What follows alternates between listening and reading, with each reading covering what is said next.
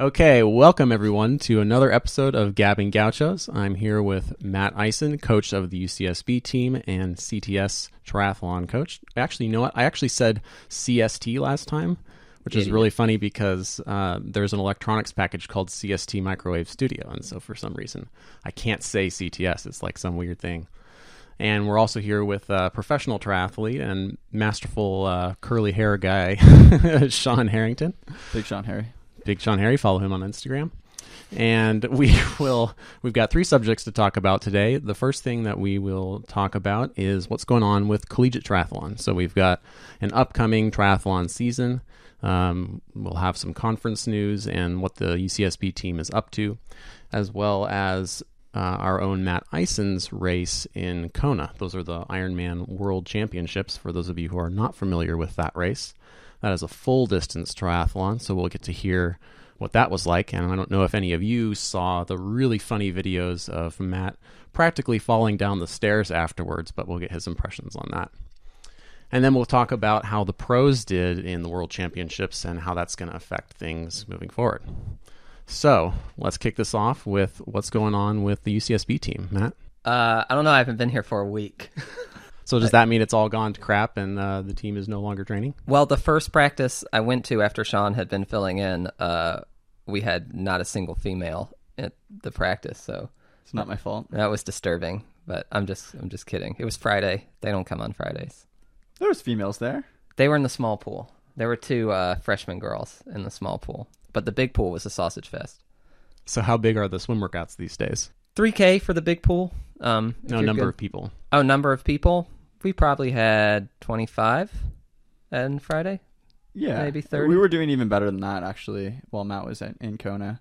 We were getting 35, 40 people showing up. Well, that's a pretty good turnout, especially as it starts to get a little bit colder in the mornings. Oh, yeah. And the kids are all getting sick and having their exams, and the freshmen are realizing that they can't do every club on campus.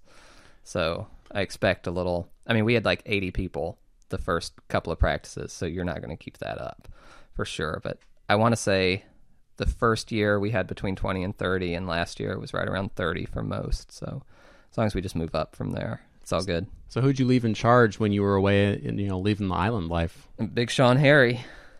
Yep, everyone got to enjoy Coach Big Sean Harry for a few days. So what's your style? Pretty laid back, I guess. Not so different than Matt's. So did Matt write the workouts and then you just executed them, or did you make up anything on your own? A little of both. Swim workouts, I think Matt wrote most of them for me.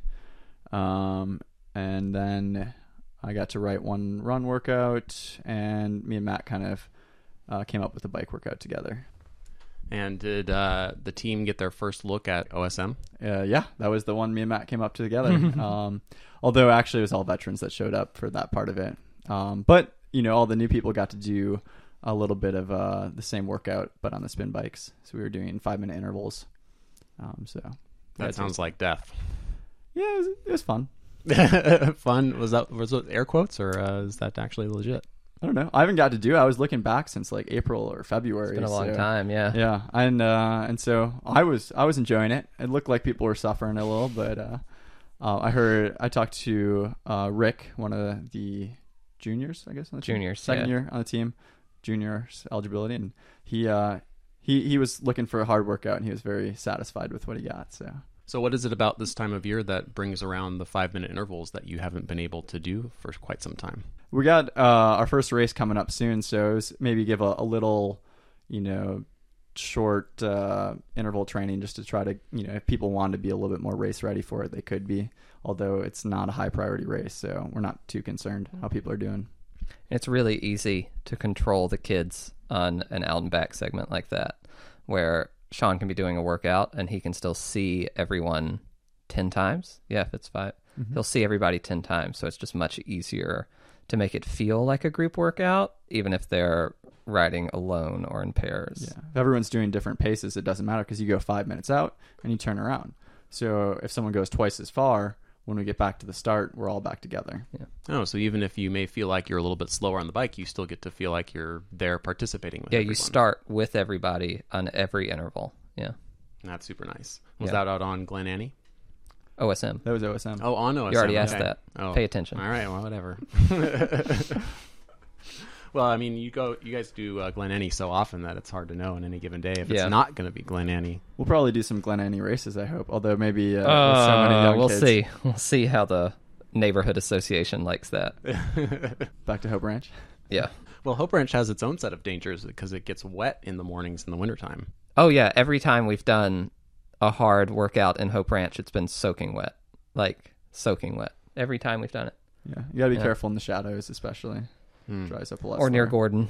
Well, Gordon's off and living his best life right now, so Yeah. we won't see him for a while. So what do we have coming up on the schedule in the collegiate season? Trick or Try. It's not even really a collegiate race. It's just our starter race. Do we put that on? No. It's out in Pasadena. I can't remember the race organization. Yeah, it's just a little. They do a sprint, an Olympic, and a half. And it's really nice. I don't make any money off of selling this for them, but it's completely closed course. It's one of the only courses you're going to do that is completely closed to traffic. And it's not really on a bike path because even though it is technically a bike path, it's converted from a road. So it's super wide. It's not like a bike path when you think of a traditional bike path. It used to be a road, and now it's not. It's just a really freaking wide bike path. So you don't have to deal with any cars. You get room to meander around, and they do all the distances, and they do it about as cheap as any race you're going to get in California. And the swim's actually pretty short for the sprint. I think it's shorter than a normal It's sprint. like 300. Yeah, so it's a really good distance for new people to Mm-hmm. that are a little intimidated by a longer swim. Wow, that's awesome. Have you sold this to, well, not sold, but have you told all of the team about this yet? We've tried, but they don't like to spend money, so we'll see how many people go. Do they have a college discount? Yes and no. It's not direct money back. It's more related to how many volunteers we can provide. So the more volunteers we provide, the more money we get back from entry fees. So everybody pays the full price, and then if we bring 20 volunteers, we get X amount of dollars back, and then we can give that to the kids who registered. Which seems like a good idea. From their standpoint, seems like a really brilliant idea, because now I'm going to volunteer. Right, yeah. So when again was that race? The 27th. Of this October month? October Okay, 27th. so we've yeah. got So that's next weekend already. Yeah. Next weekend. Wow. Okay, so that's coming up fast. And then let's see, are there any college races in November? I think there's an aquathon Yeah. at UCLA. I think you mean a quathlon. Aquathlon? That sounds like something a Aquathlon. duck would say. A quackthlon? A quackthlon. Yeah, I think there's one of those I might see if we want to go to, especially if the turnout for Trick or Try isn't super high because the kids don't want to pay that much up front and then maybe get money back. But for the most part, we don't race until Triton Man. Have you heard of anyone wanting to do the Century or anything like that? SB Century. Oh, I'm sure a bunch of them will do it. Well, the SB Century is canceled this year. That's what I isn't was wondering if the course, since it was messed up, if that was, because I hadn't heard anything about it. So Oh. it makes sense if it's canceled. I'm sure we can get a group to go do it. Yeah. But as far as triathlons, this will be it for the fall. And then pretty much race for 6 straight weeks and starting late January or mid-January. Now, did there used to be hits or something in Palm Springs in November? I think there still is. As I understand, it's a 70.3 now and also hits. And the 70.3 is like the weekend before just to make sure that hits goes completely out of business. Yeah, because Ironman bought or is putting on a race like the weekend before. Yeah, Yeah. I've heard both that either they bought hits or that they're putting on. I think what it is they're putting on a race right before to hopefully push hits the rest of the way out of business. Oh, that's so sleazy. Yeah, but either way, those are so expensive. We probably won't have collegiate, undergrads doing those races. But I'll Right. be racing there. So. Yes, Sean will be there. Oh, you will? Okay. Some some alumni, that's the word, will be there. Mm-hmm. Will there be any other professionals, do you think? Hopefully not. That was a joke. Makes the money easier. Yeah. Oh, so it actually pays out. And Yeah, it you're racing pays as a 6 professional. Yep. Awesome. So it's a $25,000 prize purse. Nice. And how much for first place? Is that about 6,000, something like that? I don't remember. So I it's don't remember it's the breakdown. 12.5 to men and 12.5 to women. I think about half goes to the winner. Well, that's actually pretty significant if it's 50% men and 50% women, because historically triathlon has had this issue where the prize money is not equally split between the men's field and the women's field. So it's kind of cool to see that it's more equitable now. It's been equally split at least the last 5 years. It's at least the last 5 years it's been perfectly equally split. I think more the issue that they're dealing with right now is women don't get as many world championship slots. So that would be whether it's age group or pro, they do it as what they say is a representation of the total number. So there were 47, 48 guys in the pro field at Kona and 35 women in the pro field at Kona. And then likewise in the age group race, there were 1,700 guys and 700 women. There are about 700 women. They fixed that in the 70.3 by having 2 separate races on 2 days. They have a women's race, which has about 3,000 people in it, and a men's race that has about 3,000 people in it. But at Kona, there's still a discrepancy. Yeah, it's got to cost a huge amount of money to put on separate races, especially in a place like Hawaii. Yeah, I don't see that happening.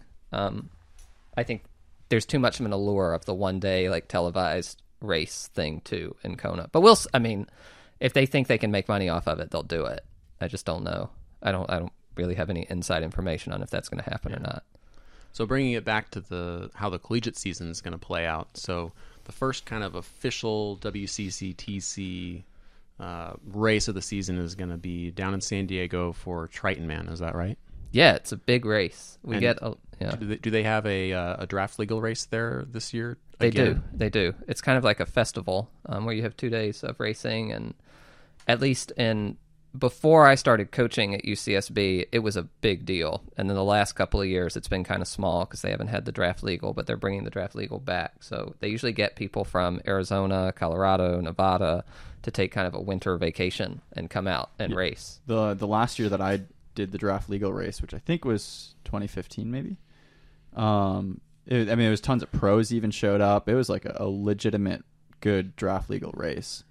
So yeah, because that was one of the only places in California that you could do a draft legal race as an amateur, especially. Mm-hmm. I think I did it the first year that they offered it because I was like, "Wow, this sounds really fun," and I know that I'm a fast swimmer, and so I should be able to at least sort of participate for the first part of the race. So, who on the UCSB team do you expect to race in the draft legal this year? The guys, if anything, we have more guys wanting to do it than we have spots for at nationals. Gordon, Rick, there are a couple of new people.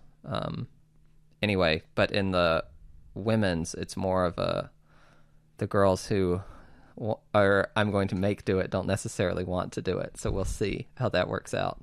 The nice thing is they only have to do one to kind of check off that they've completed one. And then at nationals, we can discuss who wants to actually do the draft legal race at nationals. Will Triton Man limit how many entries we get? I don't know. Because if they don't limit, then you might as well, everyone that could possibly be interested, send them there. Yeah, they're going to have, so we have a draft legal at Triton Man, we have one at Stanford, and then we have one more. There's a new one, and I can't remember the school that's doing it. There's another, it might be UCLA, because they moved their race to the thank Trick or goodness. location. So I think there are 3 opportunities for them to check that box on a draft legal race. So it's not really a concern if they can't make it all the way down to San Diego. Because honestly, driving to San Diego from here on Friday afternoon it took us 8.5 hours last time. So that sounds miserable. Don't really want to do it. Yeah. Could Cal Poly ever put on a draft legal race associated with conference? Or would that be logistically a nightmare? It's a money thing. So it all comes down to, it's all a money thing. And we had a discussion of this among the coaches at Collegiate Nationals. And it's just bottom line, we put on races to make money for our clubs. And USAT, one of the frustrations is USAT wants us to put on more draft legal races but won't fund them. And for the most part, everybody loses money when they put on a draft legal. Nobody's making money off of it because the field size is limited to about 70 people. And you have to close the roads. You have to close the roads, and you have to have a certain number of USAT certified referees, which are not cheap because you're paying for their motorcycles, you're paying for their travel. All of that's you're losing money I don't think there was a single school that said they had come close to making money at a draft legal race. So they're dying. But that's just, so I don't know why they're adding one this year unless there's just a surplus of money and a school wants to try it out, or they got in some good deal on like the Trick or Try course that makes it more affordable. But they're very, very difficult to make money on. It doesn't make sense that they wouldn't help fund it, because at nationals there's a draft legal race. So why wouldn't you want to have during the year draft legal races that kids can check out? I mean, with the vibe I got at the meeting is it's like every other corporate meeting. You've got the USAT collegiate director, it is his or her job to tell us to do these things, because from above she's being told to tell, or he's being told to tell us to do these things, whether or not it's feasible.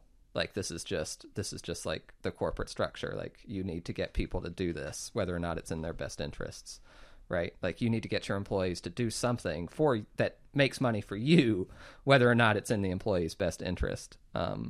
And the trickle down effect is we end up being the employees, or the coaches, or the schools. So there just doesn't seem to be an interest in dispersing their funds towards collegiate club racing, especially when they've dumped so much into the NCAA startup program.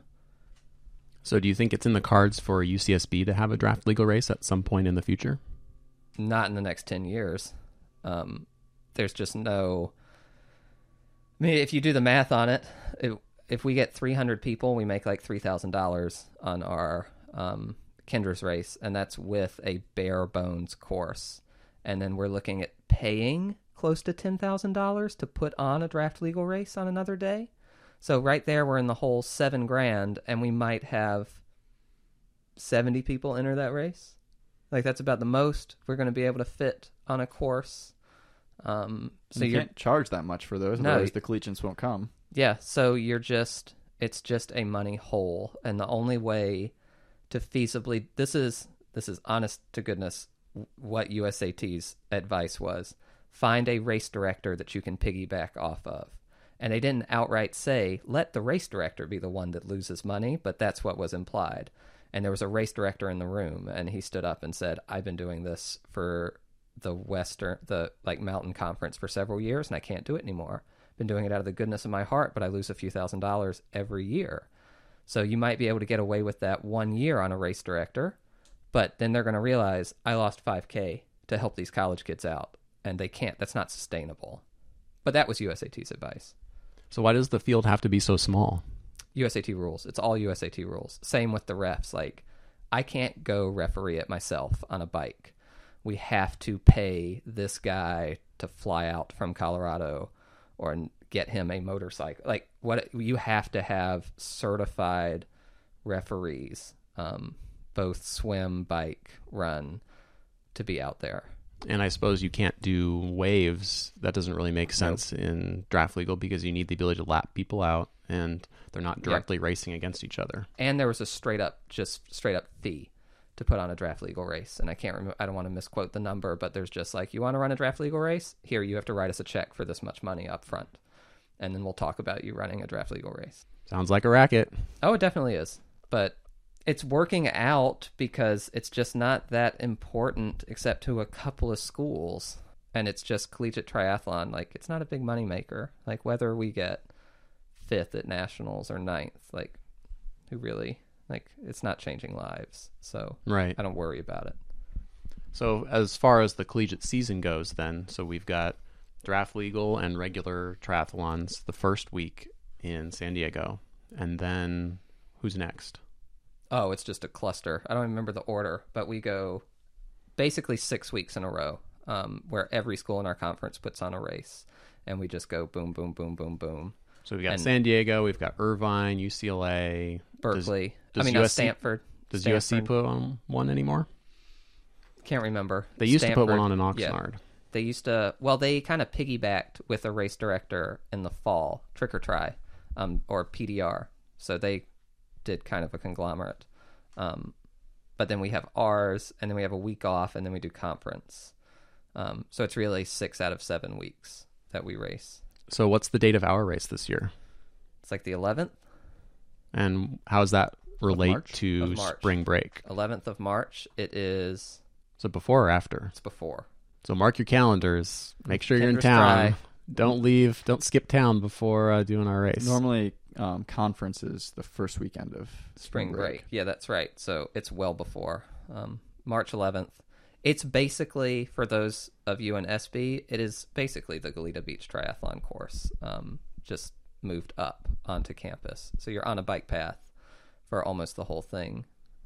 It's a good little first. So you're open actually race. changing the course then, because last year I think it was like loops around the airport, or was that the previous Well, year? you're on a bike path for like 60% of it, or 60% of the miles, but you end up, going down Hollister and Fairview to connect the bike path on campus, if that makes sense. Because Los Caneros so it is is the same essentially a one. bike path. Yeah. Well, That's a really it'll- fast course because it's super flat and it's It just is. like 4 right turns basically. And The bike path, it has some like stuff you have to navigate though, so I wouldn't call it technical, but it definitely slows you down. mm-hmm.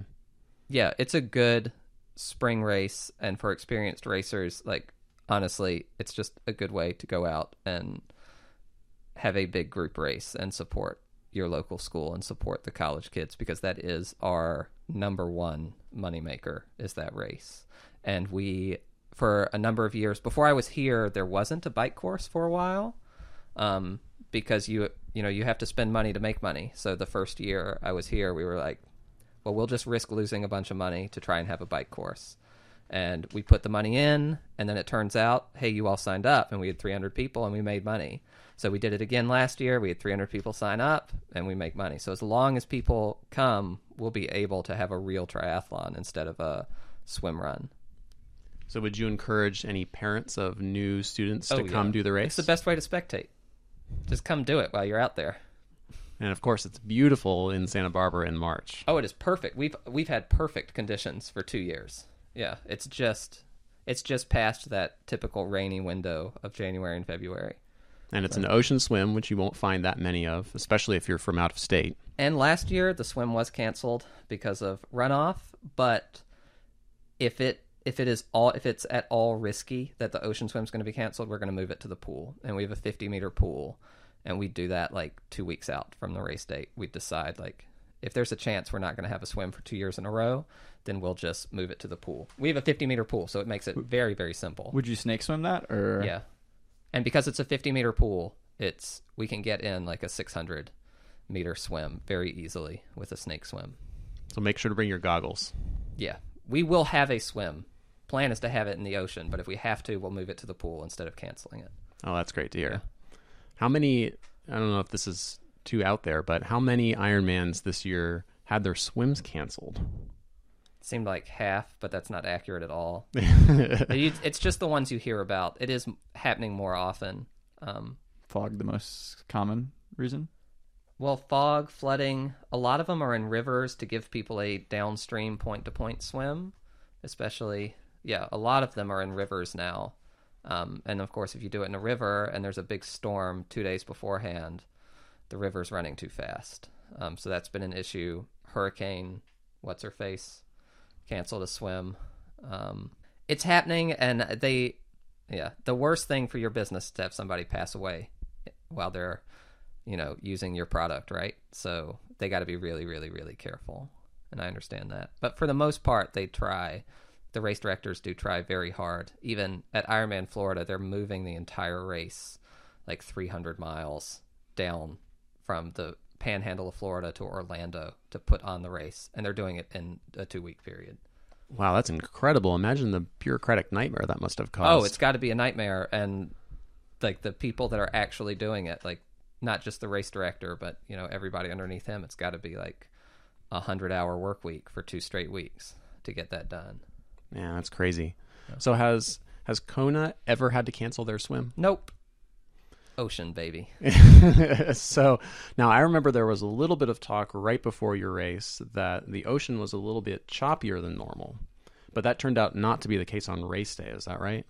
It had definitely calmed down. There was a big swell when we got there. Me and Elka were kind of like disappointed because we couldn't really play in the water because the breakers were too big. It's lava bottom.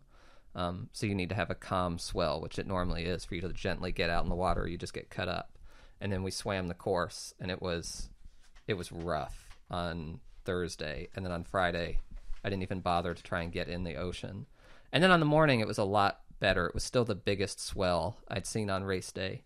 To give us some perspective, how big was the swell? It's not chop. It's not at all chop. It's like 6 to 8 foot swell in the ocean. So it's a big, you sight and you just see water, and then you wait until you feel like you've risen quite a bit, and then you sight again to try and see what's going on.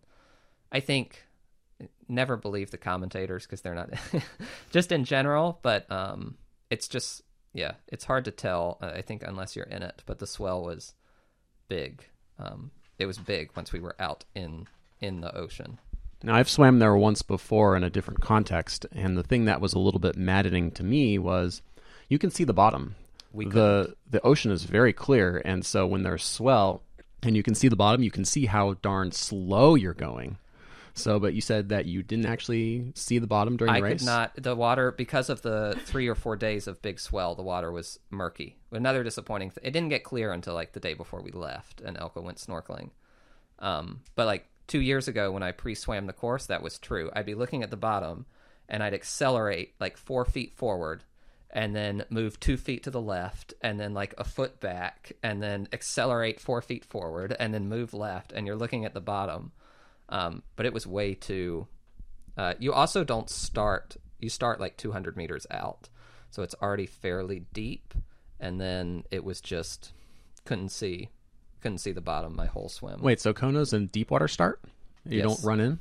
Deep water start. No, the beach is way too small. I mean, we had 1,700 guys start at the same time. Yeah.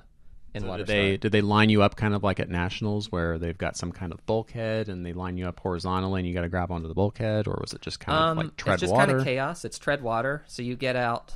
It is chaos. Like you get, the beach is very small. If you can, the beach is very, very shockingly small when you're there. I don't know if it surprised you, but you look at it on camera. The beach is like the size of a bedroom. Yeah, it's like 20 feet wide, and then Yeah. it's a little triangle. Yeah, the sand part is like as long as your bedroom is. And they funnel 1,700 guys in, and everybody has been lined up for about half an hour because you don't want to be the last one in. And you swim out, and then you just tread water in this massive group for 20, 25 minutes. And I've still got bruises on my legs because you're egg beater kicking people, and people just keep coming up from behind and pushing and surging forward. And they have the paddleboarders going back and forth in front of us, like they'll yell something at where your group is to move back, and then you'll look over, and where the paddleboarder just left, that part of the line has moved up 10 or 15 feet. So it just keeps surging. And you can probably see that on the coverage. We probably surged forward like 25 yards in the last minute before it started. And then if you can picture this, if you have like a box of toothpicks and they're all standing upright, and then you let them fall onto the table and they all fall down, that's what the start is like. Like as soon as you lay down, your face is on somebody's heels and your heels are on somebody's face for 10 rows deep.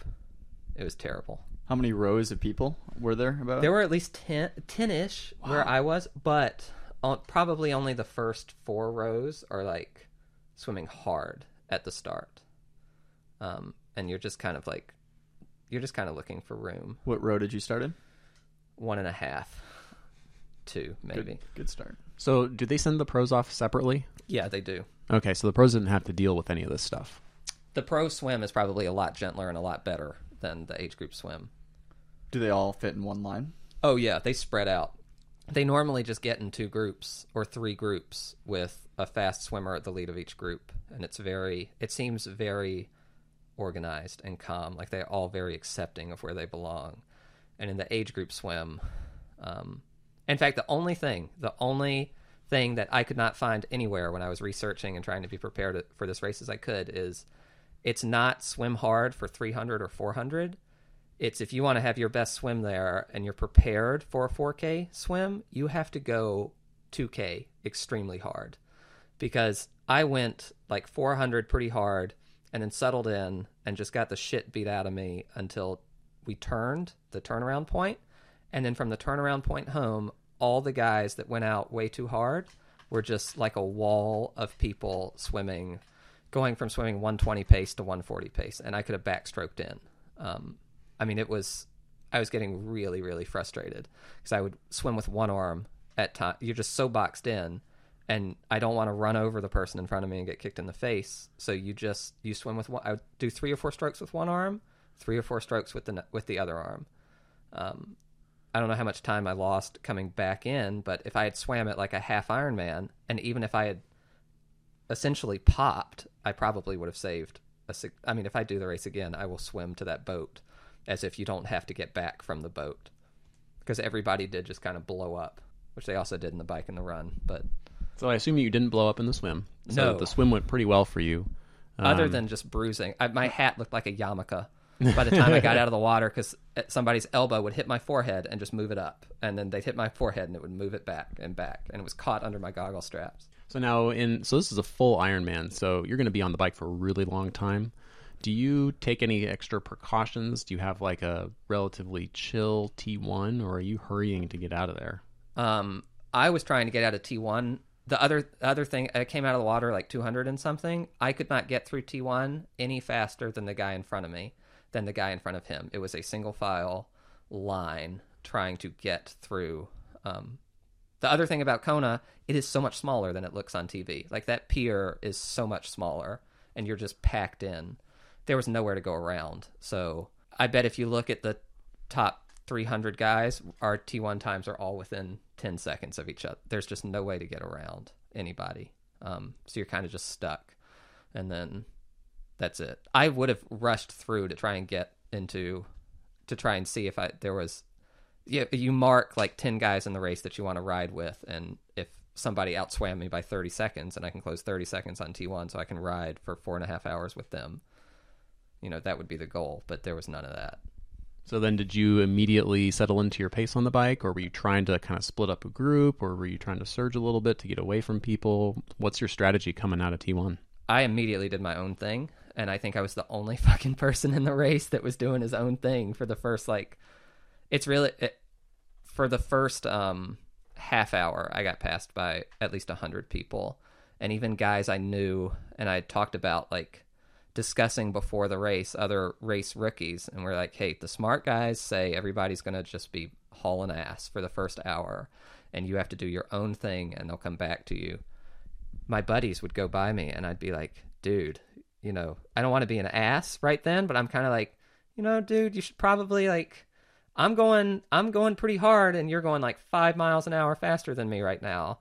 And they all just did it. I don't know the people who didn't do it because they didn't pass me, but I could not believe, and I went back and I looked at Strava, and for most of the people I knew, I rode 4:39, and then a lot of guys that I ended up finishing close to at the end rode 4:35, and according to Strava segments, I gave all of those 4 or 5 minutes up in the first 20 miles because they were just jamming, but then even split or had like a top 10 overall age group bike split from mile 50 in. It was really unbelievable to look around, and I do this in halves sometimes, but to just look at somebody at mile 40 and know, like, they have no chance of holding this pace. Like, you look at their face and they're still doing it. And in Kona, it was just hundreds of those people. In a race like Kona, most of those guys got to be riding with power too. They're definitely riding with power, but the other thing was just the epic drafting. And people, like, you go into a race like that knowing it's going to happen and you just kind of accept it. But the big takeaway is maybe one person beat me by blatantly drafting, but I think the vast majority of the people that finish in the top 20 or so of their age group, the drafters are riding too hard to stay with a group, and they get blown up anyway. So the drafting I saw was people that were overdoing it to try and stay with a group that was going too fast and kind of feeding itself. So they just constantly pass each other, and the group goes faster and faster and faster. And then kaboom at, like, if not at mile 50, then certainly at the last climb at like mile 80. I mean, I felt like the fastest guy on course 80 miles in. So now in previous episodes, we've talked about drafting in long course races and 70.3 races, specifically that there is a legal draft in these kinds of races because, 3 bike lengths away at 20 miles an hour or 25 miles an hour for most of you guys is actually enough that you still get, 10-15% benefit from that? Probably. Maybe not that much, but I would say like 15 watts. yeah. So when you say drafting, are you talking about that sort of drafting, or are you talking about the other kind of drafting There that was you see no- in Ironman where people are literally drafting and doing big group types of things? Maybe somebody in that race did not get inside the draft zone at some point, but there was we're talking like 3 wide. Just 3 wide for minutes. And guys so the refs were everywhere. They were everywhere, but there's only so much they can do. Guys, I'd look up the road and there'd be a guy a foot off of someone else's wheel, and they'd be looking over their shoulder every 30 seconds or so. And boom, when they would clear out, I'd look back and there'd be a ref coming up the road. It was all in, all in. And this is, again, it's probably not everyone, but it's 9 out of 10 people. And even the super guys I respect, at some point. So my experience was I catch a group of 20. I go through the group, and there's a dude, somebody in the group is literally 6 inches off of my wheel as I go through the group. I pull to the right. He goes immediately by me. I try and give him space, and within seconds, all 20 people I passed go by me because I just gave that one guy that passed me more than a bike length, and all 20 are by me. So my whole race experience was look for a group that's like a quarter mile up the road, do 300 or 400 watts for 3 to 5 minutes, get to the back of that group, sit off the back of it because I don't want a penalty, sit off the back of it and recover for however long it takes, then see where the next group is and just do 400 watts to the next group, sit off and jump groups. And I did that for maybe an hour. And then it did blow up. It just kaboom. And it was single file strung out for the last 50 miles of the race. And that's because the people in those groups finally got tired enough Yep. that they couldn't hang on anymore. And the aid stations get really crazy when there's a group of 30 guys 3 wide. Another thing I would recommend is stop reading Slow Twitch. And they love to shame people that have bottles on their frame. I ran both bottles on my frame and one in between. And it gave me the flexibility to, if an aid station was clear, I completely reload, and then I could skip 2. And I'd go through a whole group of people as they're clamoring and coming almost to a halt to get stuff at an aid station because they only have one bottle on their bike, and they have to get something at every single aid station. So what's this? I don't really read Swotich. Do they say that all of your fluid should be between your handlebars or something? Basically, it's the aerodynamic stuff. So you should have a bottle between the bars and then a bottle behind your seat. But the thing with the bottle, if you watch the live coverage, you watched Lucy Charles and several other pros just completely F up trying to put a new bottle behind their seat because it's very difficult to reach. I've coached athletes who have crashed and ended their races because they were trying to get a bottle in or out of behind their seat. And again, we're talking theoretical 30 seconds saved over the course of 112 miles with no drafting and going 25 miles an hour to not have a bottle on your frame in a race where the average temperature is 81 degrees from the time you start to the time you finish and 100% humidity. So what was the weather like for this Kona race? The winds were super calm, so there's no doubt. If I went 8:54 any other year, almost any other year, I would be the overall amateur winner. But every age group record fell, and it was 100% on the bike. The swim was hard. The run was extra hot because we didn't have a wind, so the run times were a little slow, I think, in general. But the bike, it's probably 15 minutes difference without the wind. It was hot. But again, it's relative heat. The highs are still, quote, only 85. So if you're coming from where I went to college in Waco, Texas, if it was 85 in July, that would be such a blessing. So it's all relative, but it was very, very fast. It was certainly fast. It's very realistic to believe I could do this race for 10 more years and never go under 9 again, even if I get significantly fitter. I guess my big takeaway is I think for most people that I coach, or at least fast people in that sub 9 range on any given course, I normally see them leaving a lot out there, in that if we just tweak the way they pace and the way they eat, they're leaving minutes out there. I think if you did an FTP or like a lactic threshold test on me, swim, bike, and run, it would be pathetically low compared to the guys I was out there with. So on the one hand, I think I got close to 100% of what I could possibly have done. On the other hand, there's not like 15 minutes sitting out there for me with like an easy just change of approach. It's all fitness, which no doubt I'm 30, so I could probably improve my fitness for close to 10 more years. But it's a very different. It's different than, I don't want to name names, but like people I see that they got FTPs that are 50 watts higher than me, and I can beat in an Ironman. Or they can destroy me in an Olympic distance, and I can beat in an Ironman. And that's all pacing and nutrition. What about power to weight? Well, I'm just saying, like, they just beat me head-to-head in an Olympic. Or, I mean, I got beat in Ventura in an Olympic distance try. I mean, I got out-biked by this kid. He rode like a 52, and I rode like a 57. And he out-biked me in Kona by like 2 minutes. And that's just not fading. That's doing the first hour the way I should have done it, and then increasing my watts 5 watts an hour throughout the day. And riding the 3, you can break the course up, but riding the parts that matter harder and the parts that don't chiller to save the most time. And so it's a little depressing in my mind that I did pretty much everything I could do and was like 10 minutes or 12 minutes off of the age group winner. But at the same time, like, what age group was he in? I mean, like my 30, your age group. Yeah, my age group. I think the overall amateur was like free. He was like 8:26. He was like 10 minutes ahead of second place. It's unreal. Yeah, there was one guy that was a standard deviation above everyone else. Yeah. So how did your bike split compare to others in your age group or overall amateurs? Like, did you come in in the top 10 off the bike, or? Oh God, no. So this is the other thing about Ironman racing. I feel like I'm a super even athlete. I swam under an hour, rode 4:39, and ran 3:08, and felt like I paced it super evenly. Like, none of those numbers are extremely fast.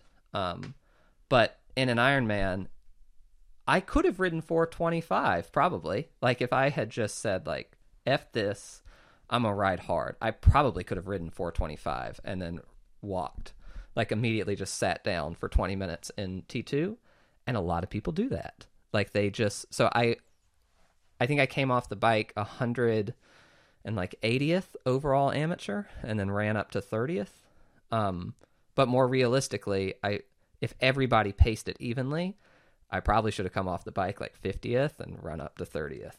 Yeah, like, I think in your age group you were around 50 or 60 off the bike, and then ran up to 14th. But I think that is a product of pacing rather than what's really what's really my strength or my weakness, because I've never run great long distance relative to my short distance either.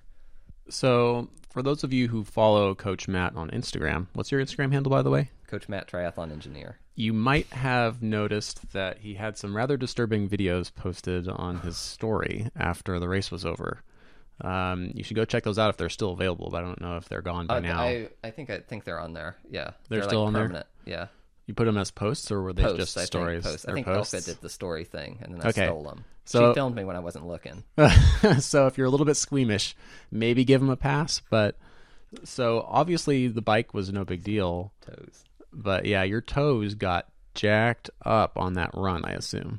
So I did delete the toe thing. I thought he was talking about another story. But yeah, I think I'm going to lose 5, I think. 5 toenails. Yeah. And this is really gross, but I had some of the nicer feet of people I encountered. I'm losing more toenails, but the blisters and I feel like I got off pretty well. So, okay, so this confuses me because you obviously run a lot. And I don't see pictures of you losing toenails all the time, even when you do long runs. So why is it that during a race like this, you would suddenly lose a huge number of toenails? Well, you swell up.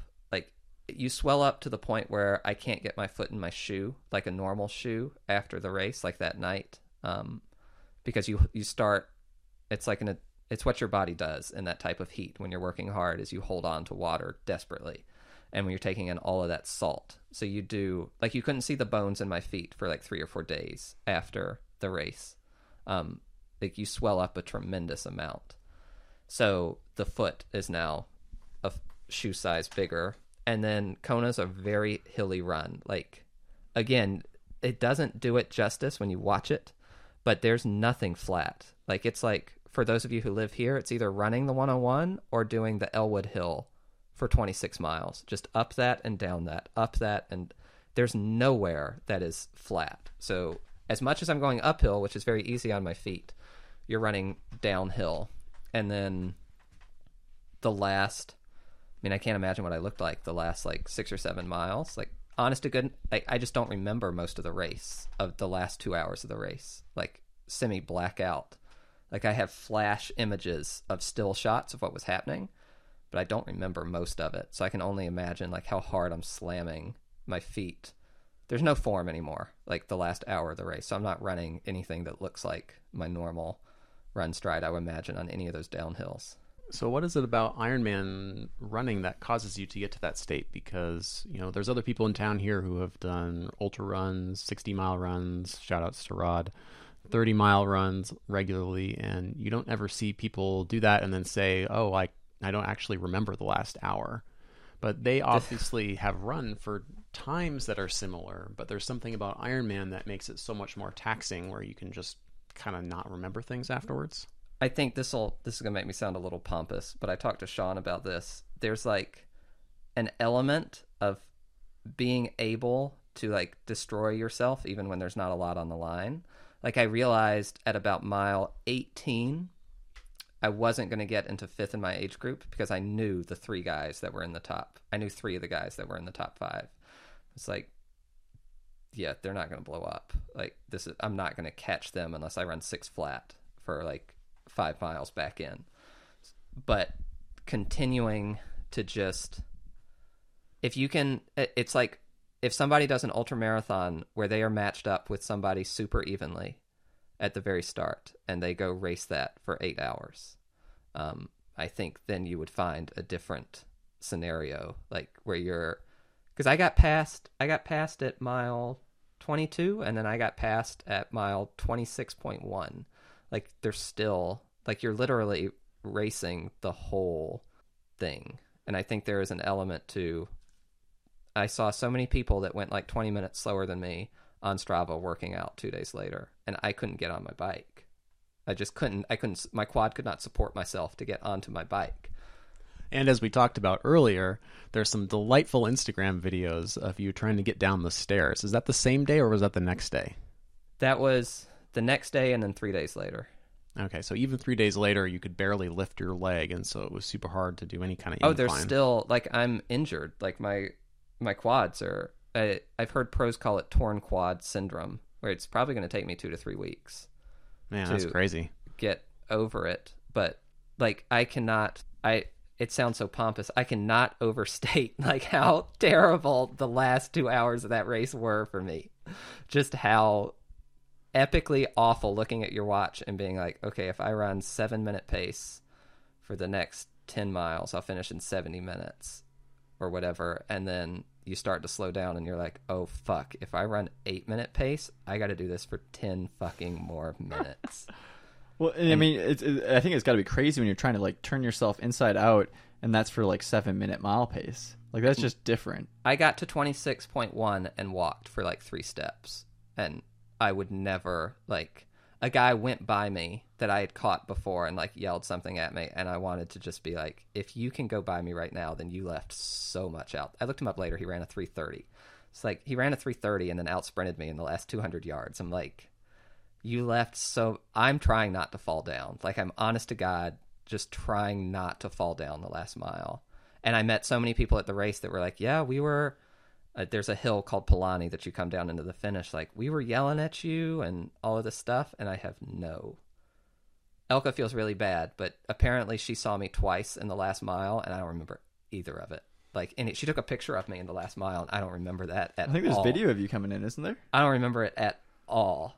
Like, you're supposed to, like, take in the magic of that finish line, and I do. Like, one of the quick images I remember is getting to the carpet and just thinking, like, there's absolutely nothing magical about this. Like, this is no different than anything else I've ever done, except there are way more people looking at me right now, and I can't fall down.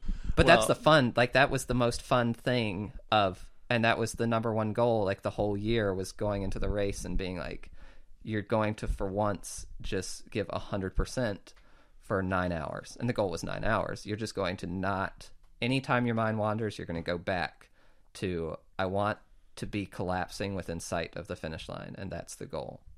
Hopefully not 10 feet before the finish line. No, but I totally understand what people are talking about now when they're like, you're kind of worried you're not going to make it. Because I'd never been worried I wasn't going to make it in a race before, but it's also so hot. You're like, in a normal Ironman, my heart rate's like 155. Over the last, from mile 22 on, when I got overheated, it was super high. Like, I could feel it just thumping very quickly in my wrists and my thighs. So are we talking Gordon high, or are we talking like I didn't have 180? a heart rate monitor on, but it was like Olympic distance high. It was like, it was really going. And I think I was just because I was so overheated. And isn't that also one of the first symptoms of dehydration or heat exhaustion? Yeah. That's your heart rate spikes. Yeah. It's pretty terrible, but also super fun. I recommend it. I know. It's like I was going to Would do remind again? you, like, Oh, yeah. you did sign up for this for fun. You paid a bunch of money to feel like this. Honestly, the race, that was so much better than the nerves of, like, the weeks before, when you're kind of just, like, concerned that you're not going to be able to do that. Because, again, that's the goal, is to just, like, go as hard as you possibly can. That for some reason you're going to, like, get to mile 10 and decide that this isn't worth it. Which I feel like we've all done at some point in an event where we, like, know that we let ourselves down by not pushing as hard as we could. And it's hard to do that when you're not racing for anything. And I honestly wasn't really racing for anything because I knew I wasn't going to get wasn't racing for a trophy anymore. You're just doing it for yourself. And my math was so bad at that point, I did not know I was going to be under 9 hours quite. I knew there was a good shot if I just, like, didn't sit down. But you're not really. Isn't that all it takes, is knowing there's a shot? I guess. I can't remember what I was thinking. I remember one very clear visual. One of the last memories I have was this German guy, one of the guys that passed me at mile 22. He passed me and just let out the biggest belch of all time. And I was like, oh, I need to eat something because I haven't burped in a while. And I took a gel out of my crotch and ate it. That's a nice place to store gels. They just fall through. Like, you put them in your suit and they just eventually work their way down. Doesn't your suit have pockets? Pockets are really difficult the last 2 hours of an Ironman. Really, really difficult. It's hard. It's just hard to, like, I don't know how to explain it. It's just Like your hands don't want to move. The extra effort of reaching behind you, finding the pocket, and then, like, getting your hand in that pocket versus just having it, like, right in what was my belt but is now just fallen into my legs. Like, that's so much relief to know I don't have to reach back to my pocket to get it. I had these salt things in the sleeves of my arms, and I put them in there on the bike. I did have a bike problem. My bento box flew off. And it was flying off, so I got all the nutrition and, like, stuffed it where I could in my jersey, and then eventually it broke off. But I saved all the nutrition. The last 2 hours of the marathon, I couldn't get the salt stick out of my sleeve. Like, it's in there pretty tight because the kits are tight, and I remember trying and being like, I can't fucking get it out. I'm just not going to do this anymore. Wow, that's crazy. Well, you definitely had a super impressive race. You ended up at what place overall? I was the 30-something amateur. 30-something amateur, and in your age group, you were 14th. So, Yeah. and I'm you at were the something peak, like 80th in the world. With the pros, yeah. 7th American. 7th American, With the pros. 80th Yeah. overall in the world, Wait, including seventh, professionals. including the pros. Yeah. American. I got beat by Tim O'Donnell, Matt Hansen, Andy Potts, Clay MG, Matt Malone, and Ryan. I can't pronounce your last name, Ryan. It just so happened that the 3 other Americans who beat me were in my age group too. Damn. Of course. Yeah. Of course. Yeah. Well, anyway, so if you want to get professionally coached by this man here who just told us this amazing story of the Ironman, just give him a shout out and he will set you up and make you way faster than you ever thought could be possible. Now, the other pros that did this race, well, okay, you weren't racing as a pro, but the pros that did this race, not all pros do super well at this race, right? Because the heat is this huge factor. And so pros that might win at other races may not win here. So who won this time on the men's and women's sides? Patrick Lang, who only has 2 race victories in the last 2 years, and they're both at Kona. That's incredible. Are you sure? I think so. He won 3 years ago. He won some races. He didn't win at all this year. So this is his first win since But I mean, he's Kona. losing to like really good people too, right? Like, Oh, yeah, he's losing. People seek him out to race him, but it's still like... There's also an element of Ironman where, like, I'll get beat by a guy that, say, at Santa Cruz, I would have beaten by 5 or more minutes and a half, that'll then beat me in an Ironman because there's just different physiologies, different training, different, like, what you're actually trying to be your best at. Patrick Lang seems to be one of those guys that's running, like, not crazy fast in a half and then just doesn't slow down. Yeah. And Daniela Reef, who wins everything. She just always wins. Is there anyone who can even come close to her? No.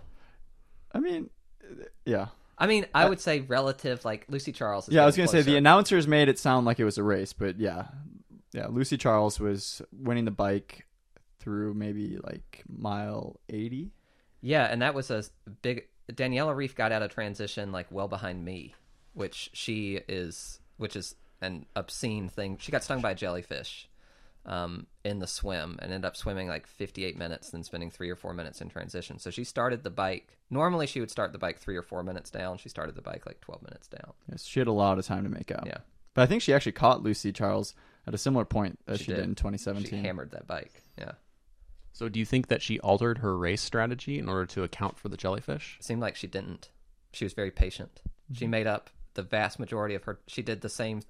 She was pretty chill for an hour, or she just rode steady, and it looked chill because all the other ladies were hauling for the first hour to race each other. It looked like she just steadily picked it off, like just rode steady, and then as happens, as other people fade, she gains more and more and more and more and more time. So she returned to the lead partway through the bike, is that right? Yeah. 80, 90 miles in. Yeah, it was, it was still a little ways from T2, but, it was near the end of the bike.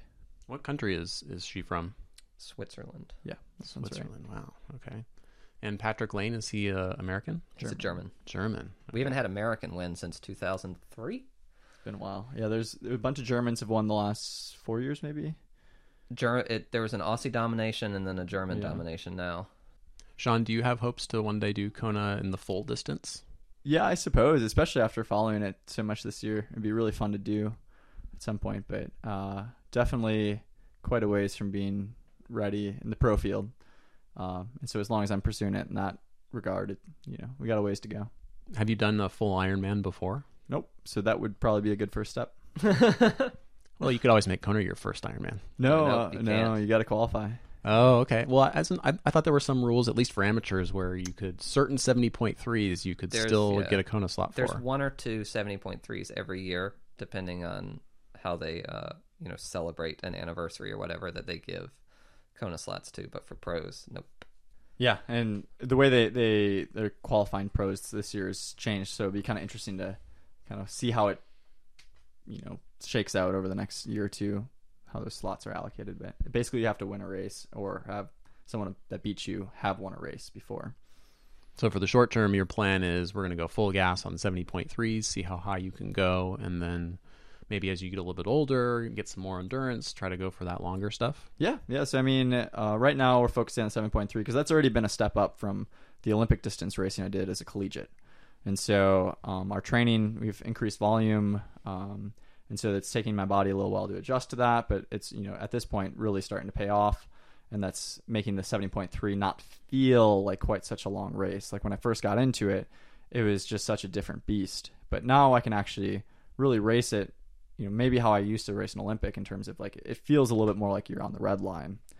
And then I think as we accumulate more volume in my legs, in my body, the full distance might actually be, not such a big step up. So, me and Matt haven't talked in detail about it, but, maybe next year, if not then, definitely the year after. Great. Anything else coming on the horizon soon besides hits? Yeah, so I actually race next weekend. So I'll be in Waco, Texas. So visiting Sick'em Bears. Yeah, visiting Matt's old city where he spent his undergrad at Baylor. I feel like given the history and the news of Waco, Texas, and the whole crazy people Okay, with that guns wasn't thing, actually in Waco. That was in Elmont, but whatever. there should be some kind of like gun-themed triathlon or something. It's like if someone went apeshit in Santa Ynez, and then Santa Barbara was forever associated with Santa Ynez. It's like that far away. I actually don't even know what this is. David Koresh, you're too young. This was a group of people who decided that they wanted to secede from the U.S. or whatever. They holed themselves up in a house with a bunch of guns, and the FBI came after them and raided them or something. A bunch of people died. Oh, wow. Yeah, it was a big. It was essentially the cause of the Oklahoma City bombing. So the Oklahoma City bombing was another crazy guys trying to punish the government for invading the Koresh Foundation. In a nutshell, there's a lot more nuance than that, but in a nutshell, before I get a letter. So the thing I know Waco through, or what most people, when I tell them I'm going to race there, is Magnolia Market from the Fixer Upper show. Yeah, they've really changed the rep. Yeah, so I've been told I have to see Magnolia Market while I'm there. Go to Bed Bath & Beyond. It's the same thing. All right, well, that's all we got time for today. Thank you, Sean, for that great story, and thank you, Matt, for the really awesome race report. We will be talking to these guys again next time, as always, and remember that the Instagram handle of Sean is at Big Sean Harry, so you should definitely follow him on Instagram. And then we've got Coach Matt, Triathlon Engineer, is that right? Yeah. On Instagram as well, so give him a follow, and we will talk to you guys another time. Thanks a bunch.